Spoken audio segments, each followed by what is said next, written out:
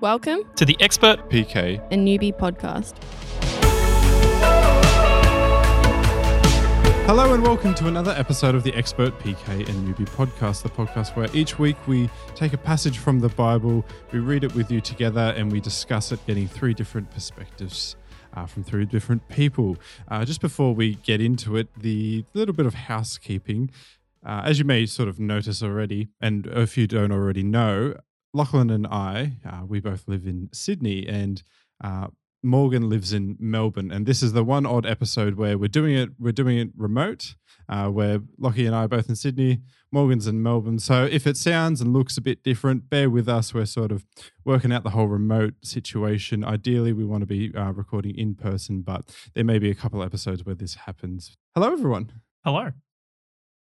Hello. How are we all going? It's nice and sunny in Sydney, and we can actually say locational based stuff now because we're in different places. It's a beautiful sunny day in Sydney. Yeah. How is it in Melbourne, Morgan? It's pretty cold and sad looking outside here today.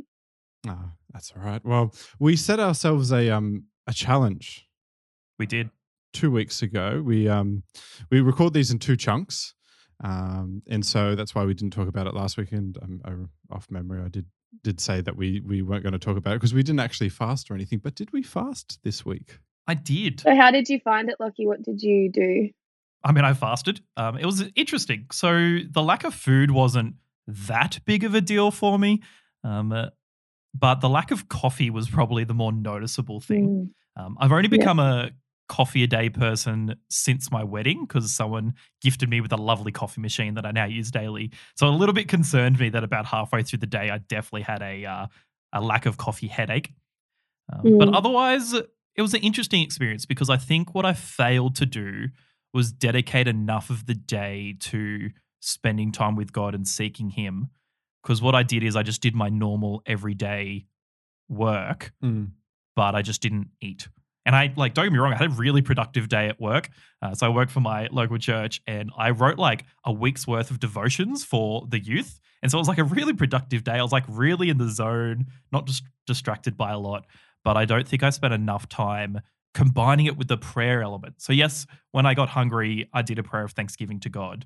But I don't think I focused enough on God despite the fact that I was fasting. So that was just a bit of my experience and something that I can try and adapt for next time. Yeah, so you'll take that into next time. Yeah, that's the plan. That more focused on God aspect. Did you allow any part time of the day for that, or was it just more of a go straight into the day, just out of curiosity? No, I just sort of did my day. Yeah. I think my original expectation was that from very early on the day, I would suffer hunger pains and therefore use that time to pray and to focus on God.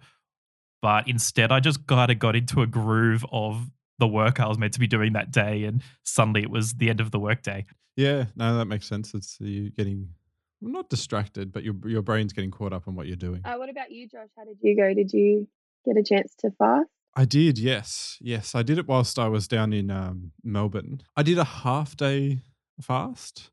I took the time in the morning, so I essentially just skipped breakfast and like morning tea. But I woke up specifically with the intention of I'm not going to look at my phone.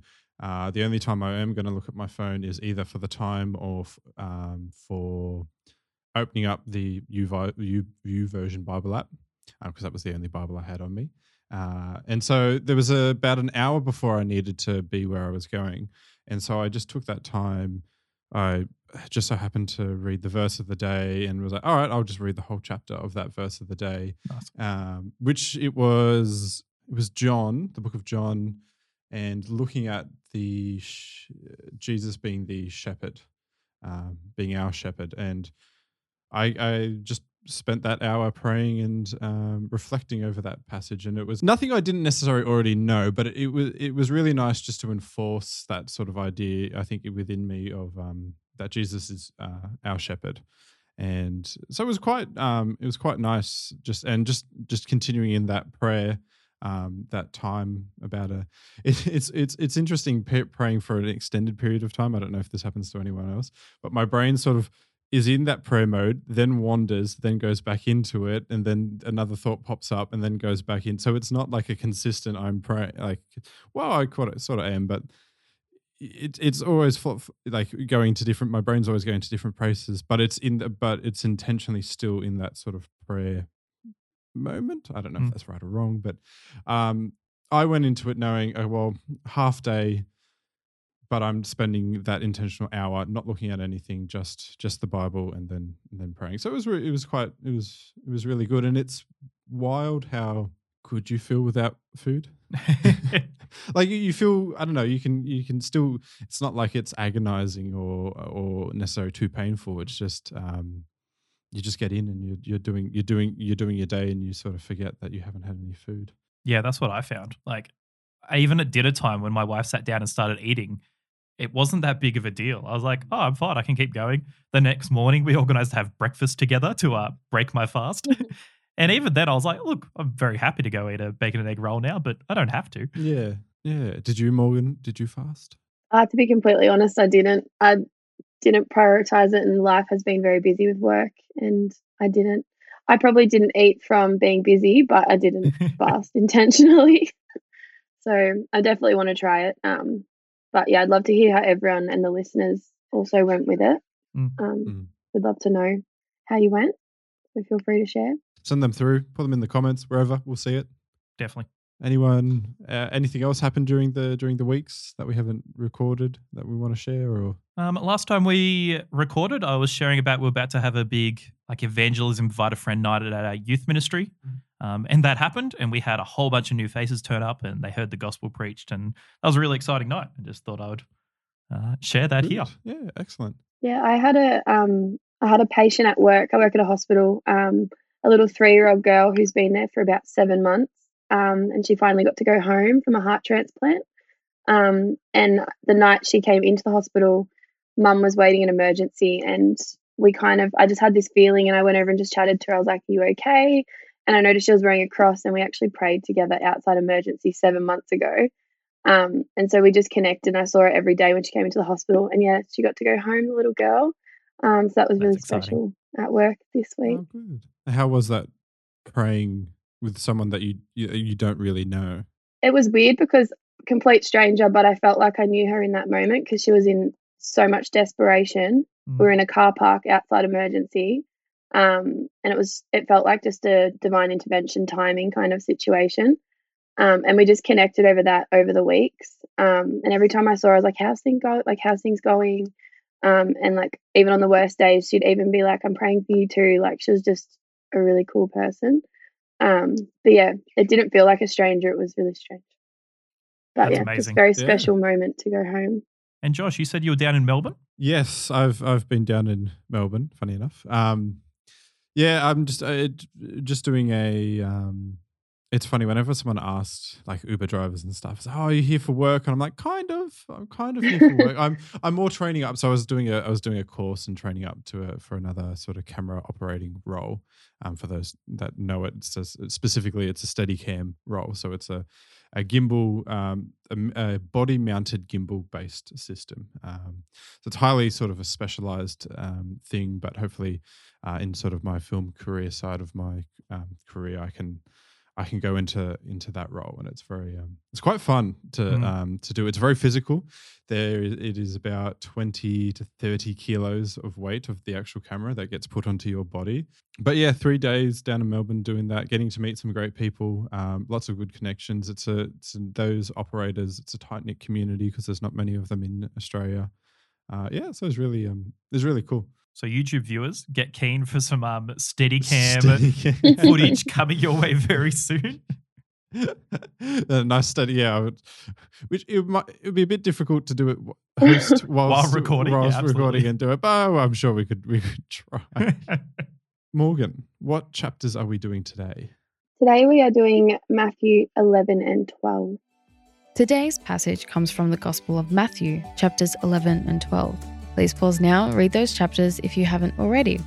In these chapters, we see a wide range of responses to Jesus' ministry, including a growing resistance. The chapters begin with the innocent questions of John the Baptist and end with several hostile interactions between Jesus and the Jewish religious leaders. I like in the first part, I really like the bit where it says the poor are told the good news, because I feel like it's like everyone is included, and there's all these big things about all the miracles that are happening that the poor aren't forgotten about in it. Sure. Not really sure why that stood out, but I just really like that line. The poor are told the good news. It's a bit of a hope thing. It's that inclusivity. Yeah. And that what we were talking about in previous episodes of broader reaches of society and the fringes and that it's not just for noble people, especially of that time, or for the rich, or for those that Jesus came for everyone.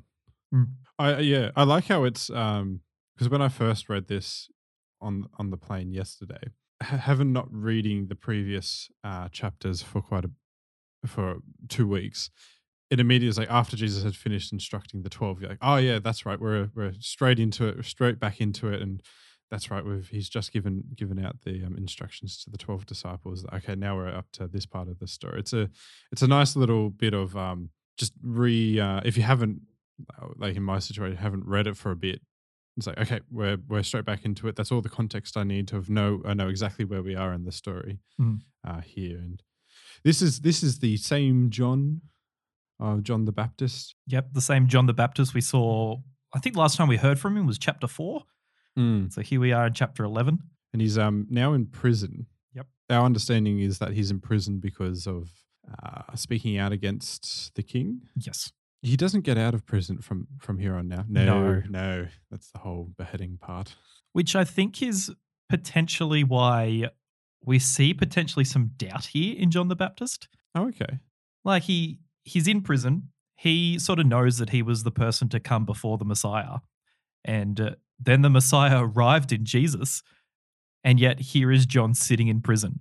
And so I think the whole reason he sends messengers, or he sends his own disciples to go chat to Jesus, is that there's like a twang of doubt here because the Messiah has arrived, and yet here he is sitting in prison. So it's sort of potentially we could get from this is that John may have had the line of thinking of, why isn't Jesus coming to physically save me out of this prison? Yeah, because like if you look at John's message, the things John was preaching about was like this big message of judgment, and yet Jesus has arrived and hasn't brought forth that judgment yet. And so John just has a few questions for Jesus, but I think Jesus answers really nicely, actually.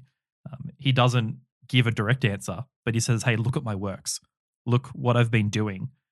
These are clearly the actions of the Messiah. You have your answer in the deeds that I've been doing, which we saw back in episode 4, chapters 8 and 9, is the deeds of Jesus prove who he is. And so John may have had the same level of thinking of what other people, Jewish people at the time thinking was that Jesus was meant to be a knight in shining armor coming down and breaking them free from the oppression of the Romans. But this is not the case.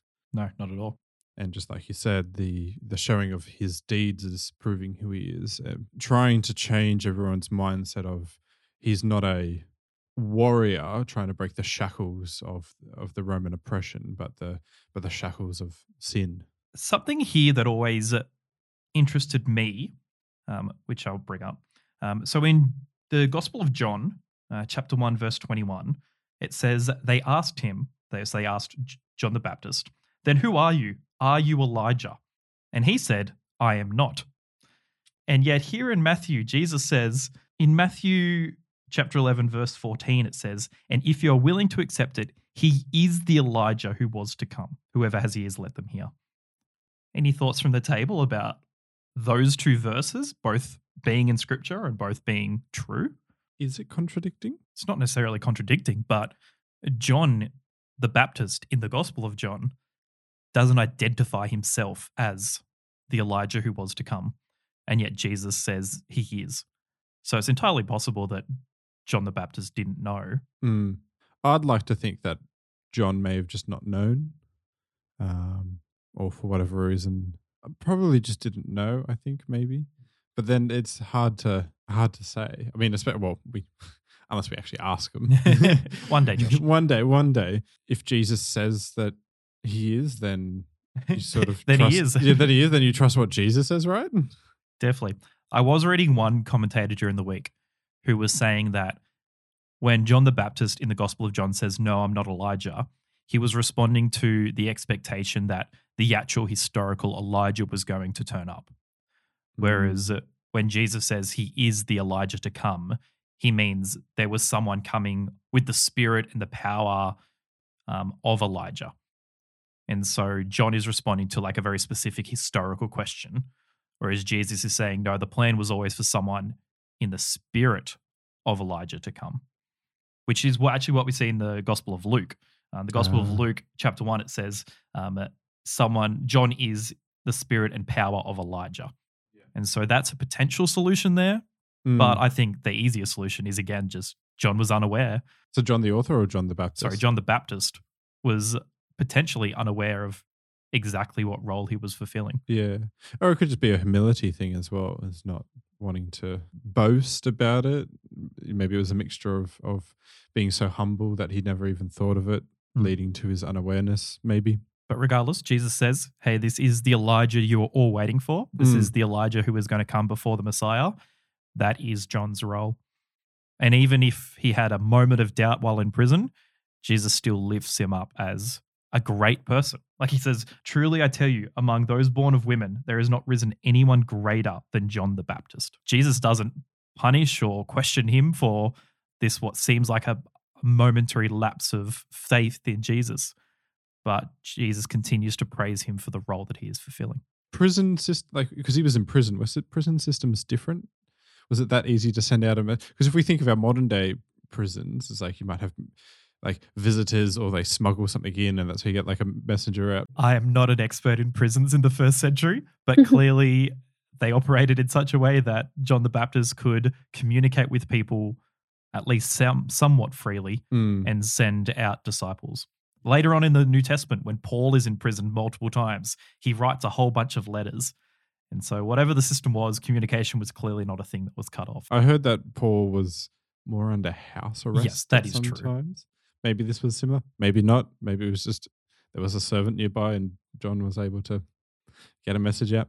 Who knows? At the end of verse 11, my version says, "But the least in the kingdom of heaven is greater than he." And he referring to John the Baptist. Yes. So everyone is greater than John the Baptist. If I heard that, then I would have been like, oh, okay. But what about all my great deeds? You just said that I was better than everyone else. I think this is a situation where the timing of John the Baptist is really significant. So Jesus has just said that there is no one greater than John the Baptist who came before him, but everyone who's going to be in Jesus's kingdom is greater than him. So John sits in this really almost awkward point of history where he's at the very beginning of the coming kingdom of Jesus, but he dies before he sees it realized in Jesus' death and resurrection. And so this is a real affirmation of everyone who comes after, is that even the least member of Jesus' kingdom is amazingly great. This is not meant to be taken as a negative thing against John the Baptist. It's purely saying that in this new kingdom, in this new mode that Jesus is bringing, there is a great value and respect to being in that kingdom. And John is, in a sense, outside of that kingdom. Not that he's not saved, but that he never got to see the fully realized version of what he himself proclaimed. He's such a great and faithful servant prior to Jesus, that in a way never needed Jesus, but we now all needing Jesus will be greater for having Jesus. I mean, I want to push back and say everyone needs Jesus. No, everyone needs Jesus, and so does John. But John obviously was paving the way for Jesus. Yes, he was. Because the way our New and Old Testament theology usually works as Christians is to say that the Old Testament saints, so choose any Old Testament character who was part of God's kingdom, David, Moses, John the Baptist, they all still saved through the death and resurrection of Jesus. They just didn't yet know the method of their salvation, because there's only one name and one method that saves. Like the minor prophets later on towards the end of the Old Testament says that sacrifices of bulls and goats cannot remove sin. Like that system is set up to show your faith in God. and your faith is ultimately what makes you righteous. Mm. That is how Abraham was justified. He was justified by his faith. And the Old Testament saints showed their faith by participating in the sacrificial system of the temple.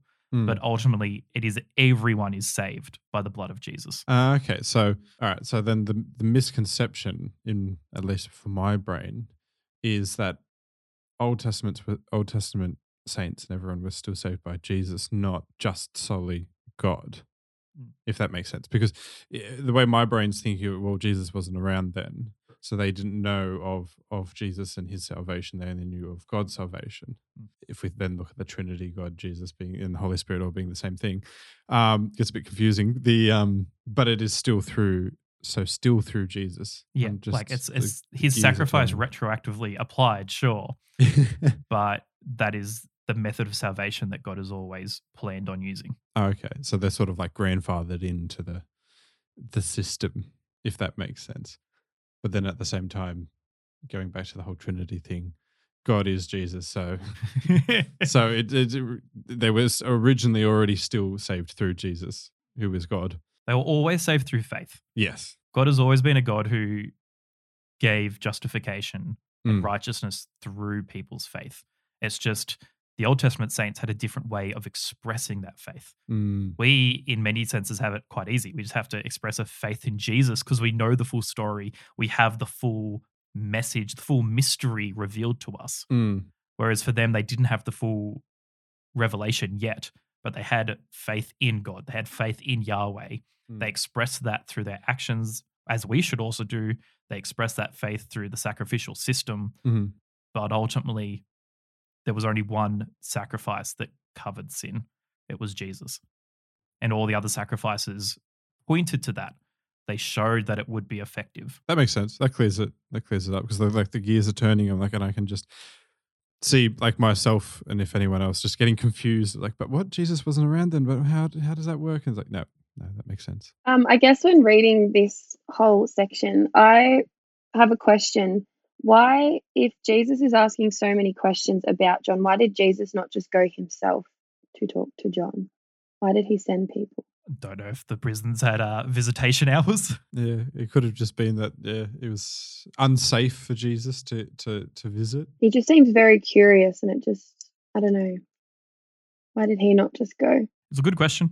I don't think the Bible gives us any answer to that. If I could have a stab, because Jesus is saying in this point that he is, because that whole sort of John the Baptist sort of maybe doubt that little bit of doubt that he's in prison and sort of asking of the proof of Jesus and Jesus proving who he is through his deeds. Potentially, it could have been seen that if Jesus went in person, then John may have been pleading for him to get out of prison. That it could have gone into that whole warrior aspect of if Jesus is coming to the prison, then he might be coming to then free me out of this prison and go down that road.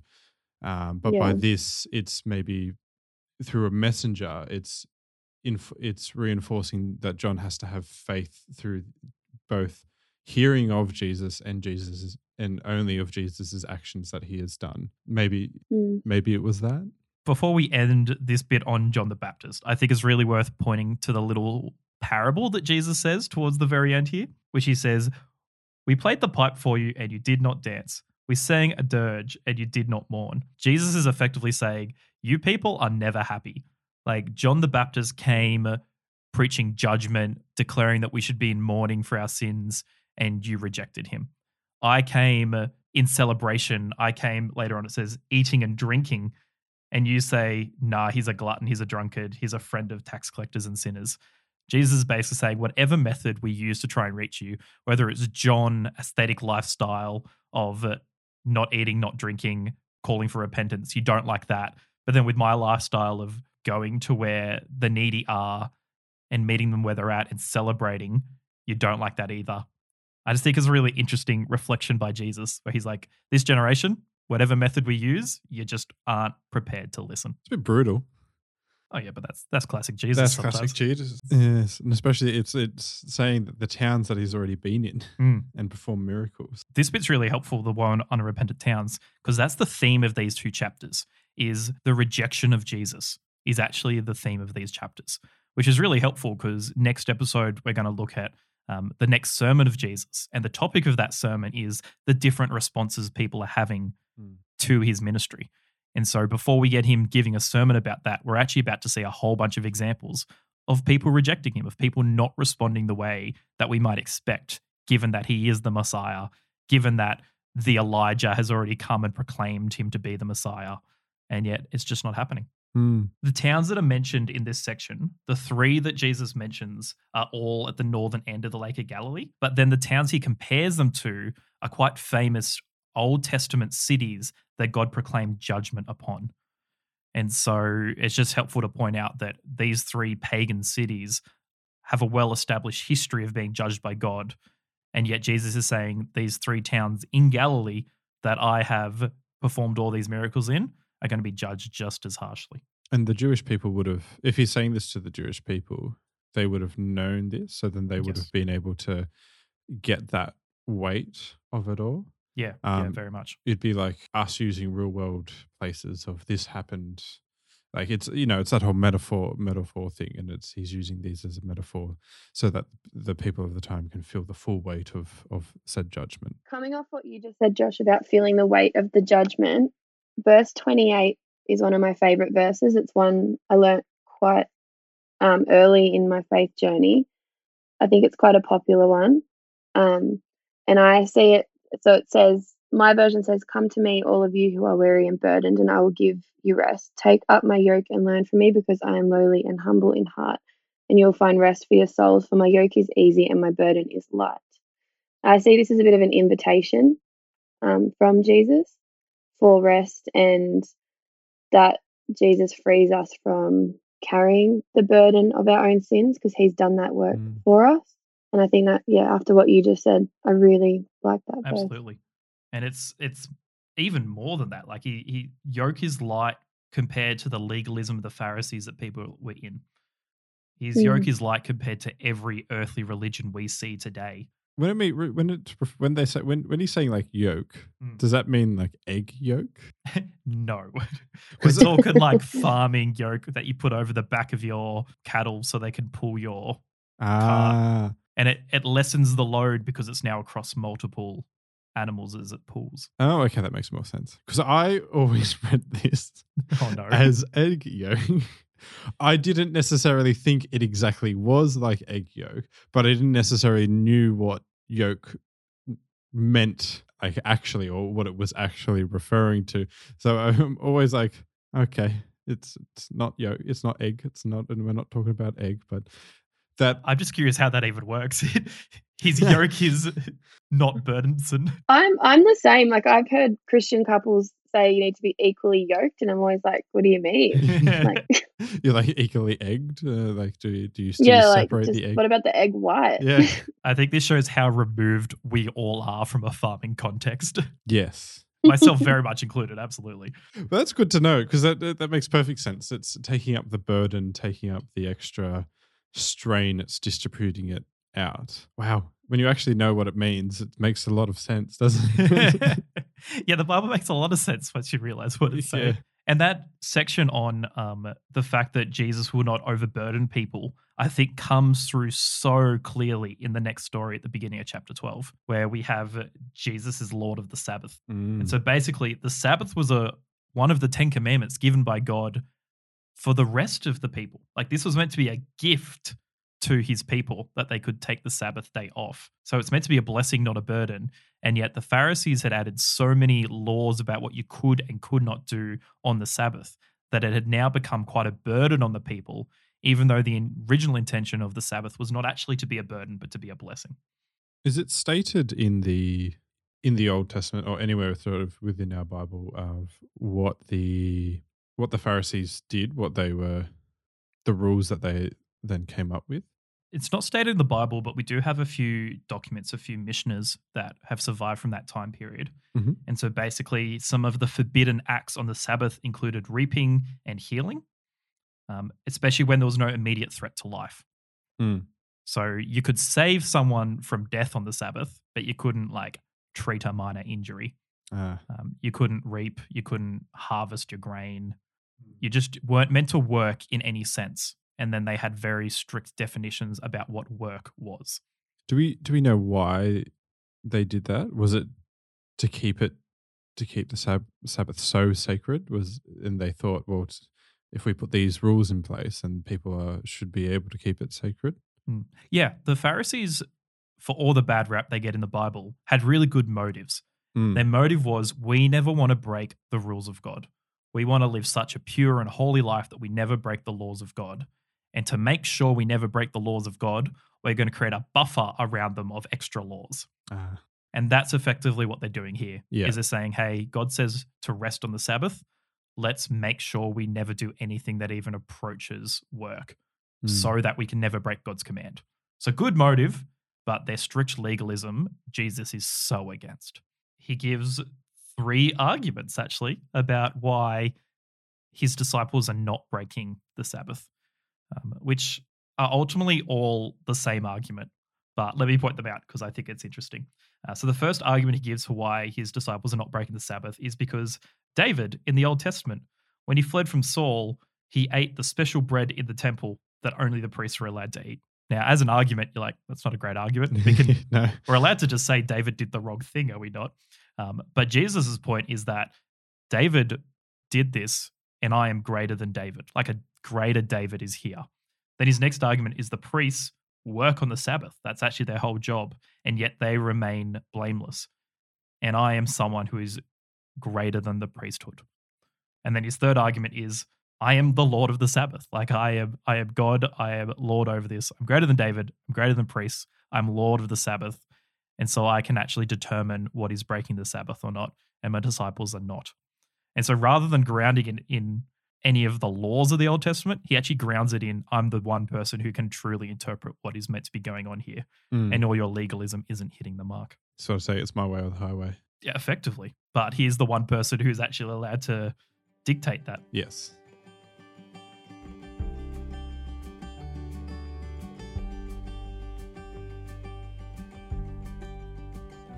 I think before we move on from the Sabbath section, it is worth bringing up the man that Jesus then heals, which is just an amazing moment of mercy.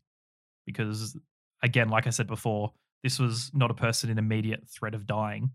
And so by the Pharisaical legalism, he wasn't allowed to be healed on a Sabbath day. But Jesus is saying, you're allowed to do good things on the Sabbath. That is very allowed. And so I'm going to heal him, even though that now means the Pharisees are out to kill Jesus. And he gives that sort of example of, well, if your sheep falls into a pit, wouldn't you go out and take it? Wouldn't you heal someone that is in need? Would you be so almost cruel to let that person suffer, to let that your sheep, if you were a shepherd, suffer? I think that last bit he says sort of puts the nail in the coffin of, it's like, well, think about it this way. You know, if you were a shepherd, you had a sheep, wouldn't you go after your sheep? Yeah, his logic here is flawless. Yeah. Like it's an absolute slam dunk. And then the Pharisees like, we can't rebut him, but we are going to try and kill him. There's almost like this, like, whoa, how did you get there? Like, all right, we just go straight to killing. Like, there's no like lead up. There's no like, like maybe we should do something different. Like, all right, guys, we're going straight to killing. All right. Their only option is murder. But all right. Were there no other options? Wouldn't this go against the Pharisees' values? I would hope. I think the Pharisees would see a breaking of God's law as punishable by death. And they have effectively conflated their own laws with God's law at this time period. True, because you could stone someone for mentioning the word Yahweh. Yeah, because it was saying the name of God, which they were very against. They weren't opposed to doing drastic things. The only problem they had is because they were being ruled by the Romans at this point, they couldn't dish out the death penalty for anything. They needed Roman permission for that, which we'll get to in future weeks when we come to the death of Jesus, because it's not as simple as just declaring him guilty and killing him. They need to work the system so they can achieve their ends. Given that the Pharisees wanted to kill Jesus, Jesus then retreats. Fair enough. Yeah. He heads on out.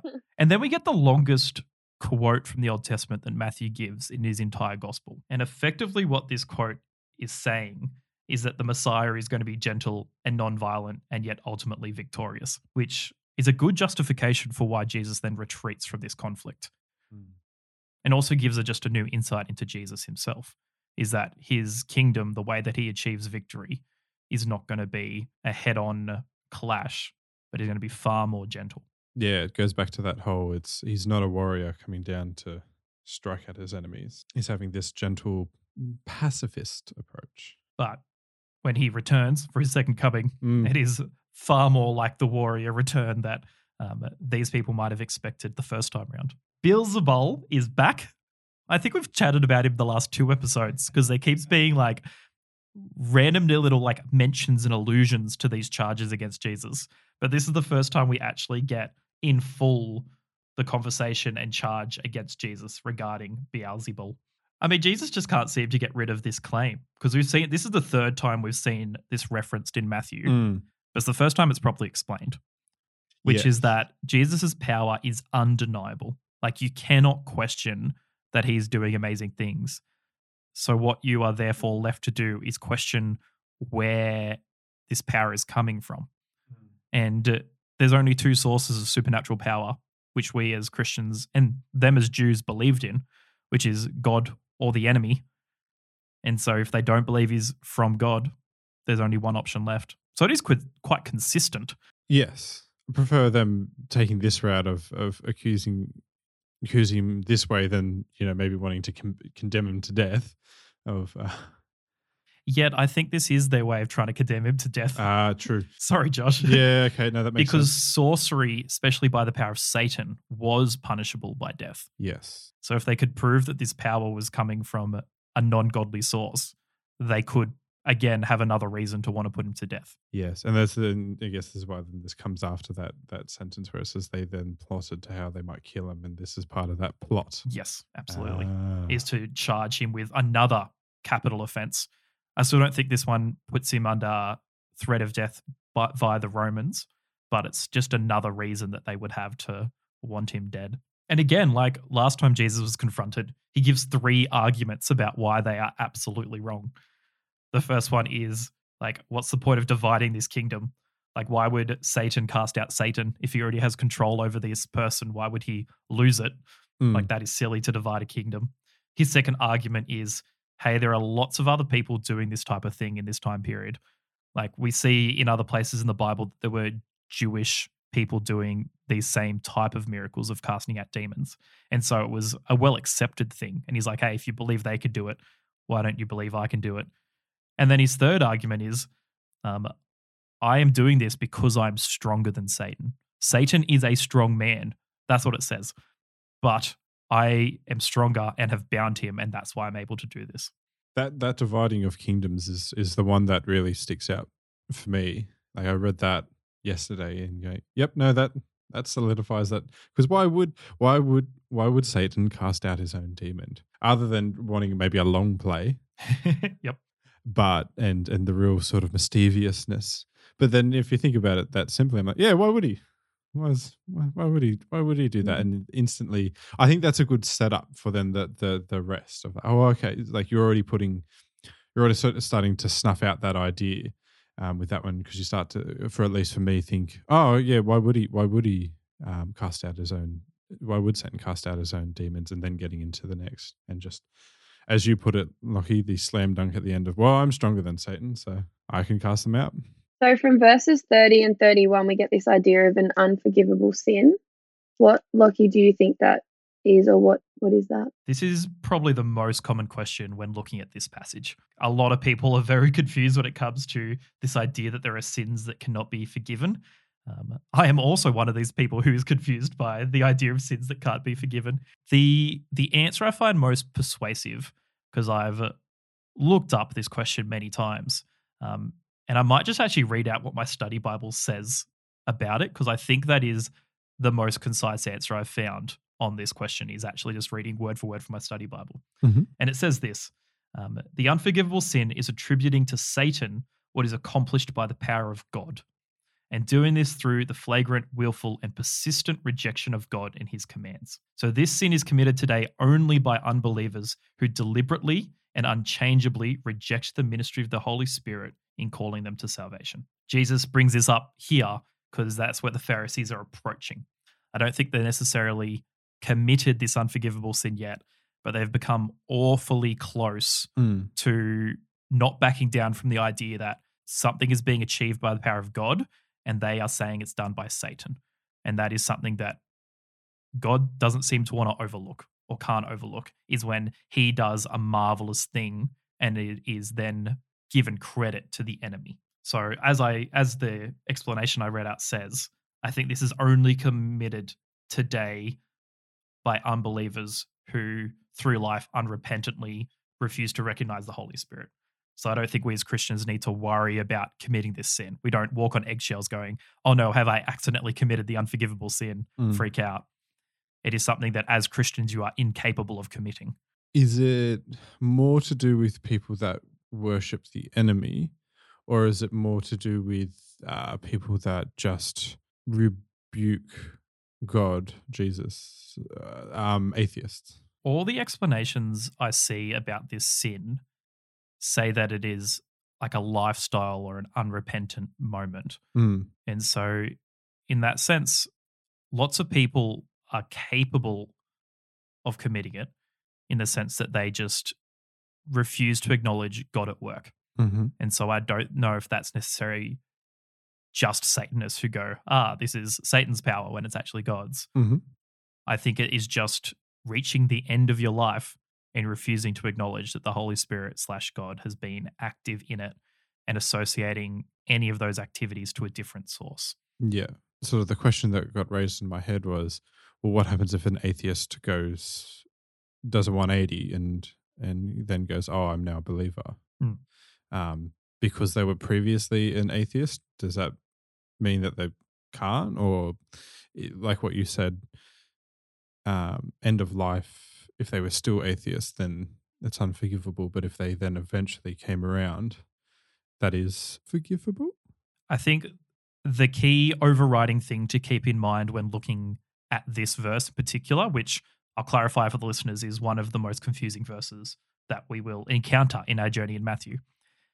The key thing to keep in mind is that anyone who is willing to turn to the Lord Jesus for repentance will be forgiven. I think what this sin is referring to is someone who has hardened their own heart so much that they would never be capable of doing that. And so anyone you ever chat to, anyone you're ever talking to, almost no matter what they've said or done, tell them the gospel, present Jesus as an option. If they turn to him, they will be saved. But those who reach the end of their life and they have constantly throughout their life refused and hardened their heart over and over and over to God, I'm sorry guys, but they're not going to make it. Just listening to it, I was one of those people that was so against ever turning to faith, ever. And here we are. And I think I had a hardened heart and it took a long time. But now that I've experienced it, God's using that in me to show it to other people. And it's such a cool thing listening to you say that, because like I was that person and I was like, if anyone ever mentions it to me, like, see you later. It's really cool hearing it and being in that position. Like I wasn't brought up in faith. I was so against it. And it's so exciting to have you in the kingdom. Yeah. And it's and it's excellent that you're able to share that as well. You know, hopefully that gives a bit of hope for anyone listening. You know, if there's someone, especially it can become very difficult if you're a parent and you know your kids may have, especially if they may be brought up and they sort of fall away, or just a friend's family and stuff. That all hope is not lost. Definitely. Yeah, and I guess in that too, if anyone listening ever wants to talk about it or is curious or like wants to chat to a newbie, maybe with like a little bit less pressure or is worried about it, like feel free to reach out. I'd love to have that chat. Can I ask what the sign of Jonah is in our next bit we're about to read? Josh, do you have thoughts? What's the sign of Jonah? To have a crack at it, is it to do with the actions that Jonah did and the events? Because it's detailing here the events of Jonah and the big fish, not to be mistaken by a whale. It's a big fish, everyone, not a whale. If you were brought up in Sunday school, yes, it may have been imagery of a whale, but it is a big fish, it says here. I thought it was a whale. I've never been to Sunday school and I thought it was a whale. Look, to be honest, big fish could be the way that the ancient people described a whale. But again, we have no idea, so who knows? Because Jonah was sent to warn the Ninevites because of their wickedness and everything that they were doing. So the sign of Jonah is sort of that. Is it that's what Jesus is coming to do? Except Jesus is not reluctant in doing it. Like an excellent guess. If you were just given the phrase, "What is the sign of Jonah?" then that would be an excellent guess. Thankfully, Jesus, I think, just outlines exactly what we're meant to be looking for in verse 40, where he says, "For as Jonah was 3 days and 3 nights in the belly of a huge fish, so the Son of Man will be 3 days and 3 nights in the heart of the earth." That is the sign of Jonah.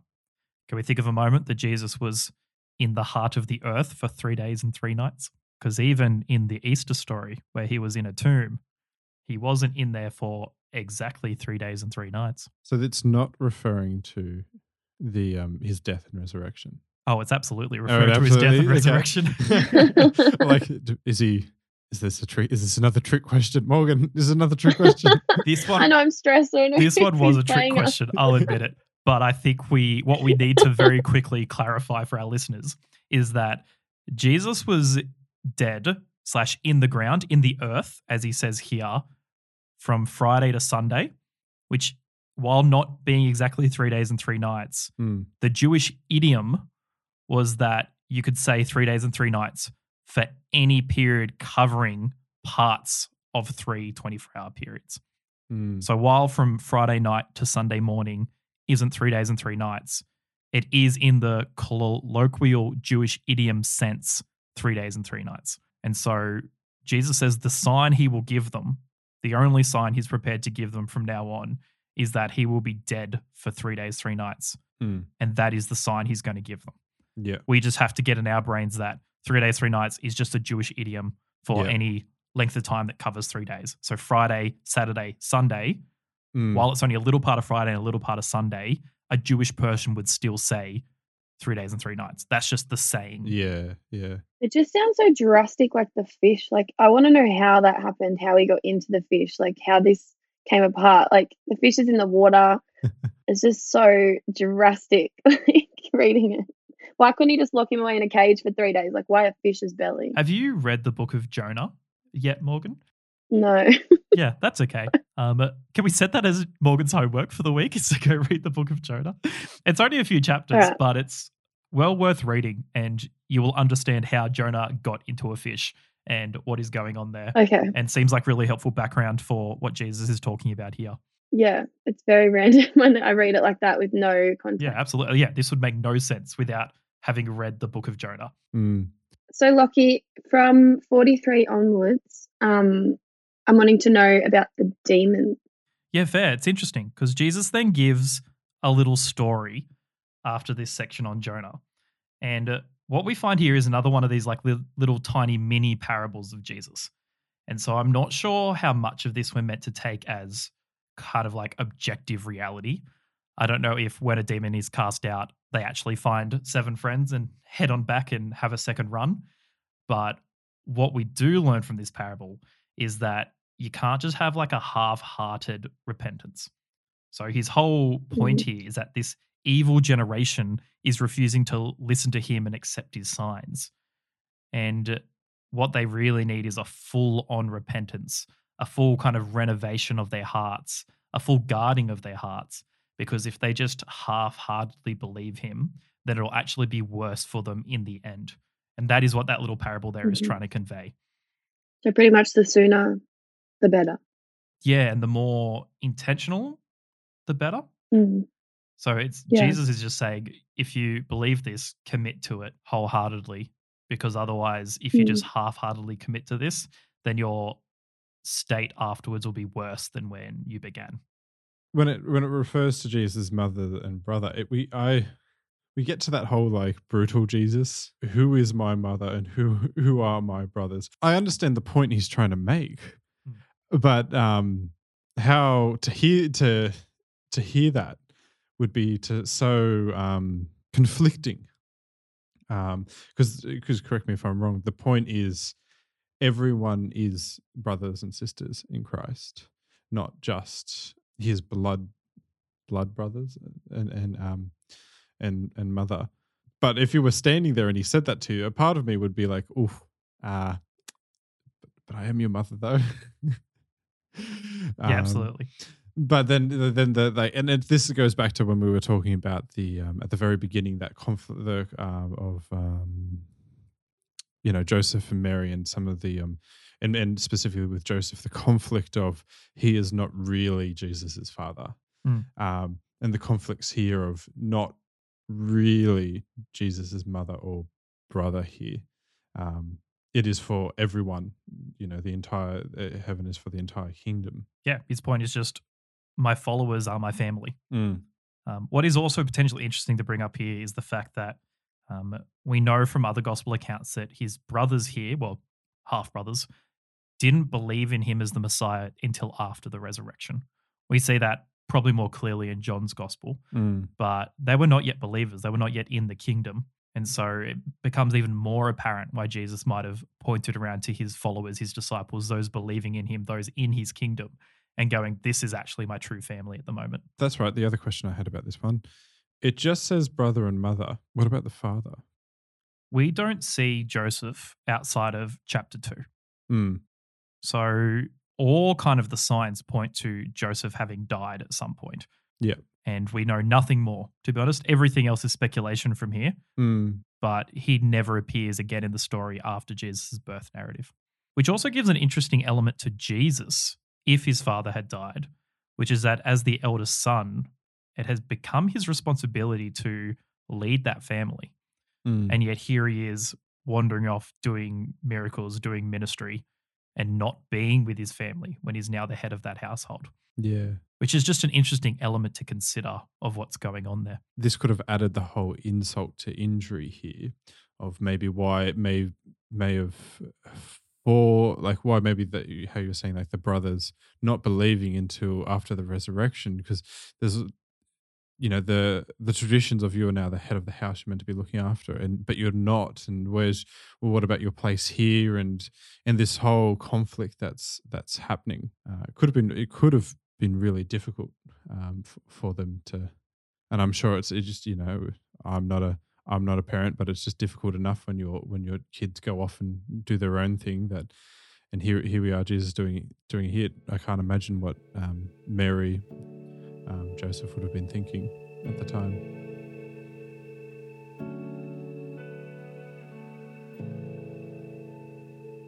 So we get to the bit of the show where we give our final thoughts. I'm just intrigued about Jonah. I can't wait to go off and read that. And I think it just highlights that there's so much depth in every story and it's all linked. And yeah, I'm just going to go off and look a bit further into it. Yeah, that's a similar takeaway to mine, actually. Is one of the things I love about the Bible. It's quite a famous quote, which is that the Bible is shallow enough for a toddler to play in, but deep enough for an elephant to swim in. And I think these two passages sort of reveal that feature, which is you can read it and anyone can understand the man of Jesus. But then there's such depth that deserves so much more thought and investigation. Like just thinking back to the unforgivable sin, that is something I want to spend more time thinking about and understanding even better, so that if I'm asked again, I can give a better explanation than I just gave now. And that's what I love about the Bible, is that depth, but also that accessibility, and how both are really shown in this chapter. And for me, it's the more those demon-y parts. We're looking back at the demon-possessed man, that and sort of the Jesus explaining how he is. It's through his power, and that he is greater than Satan or any demon. That's the part that for me that stands out. I've always got this sort of interesting fascination when it comes to sort of maybe more demons and the other different creatures found in the Bible, more so the Old Testament. That for me, just seeing that it's through his power alone, that is greater than everything else. That's the part that I think stands out for me. I was listening to one of our previous episodes, Josh, and you had a very similar application point from a previous episode about it was the demons that stood out. Wondering if you've read the Screw Tape Letters by C.S. Lewis. No.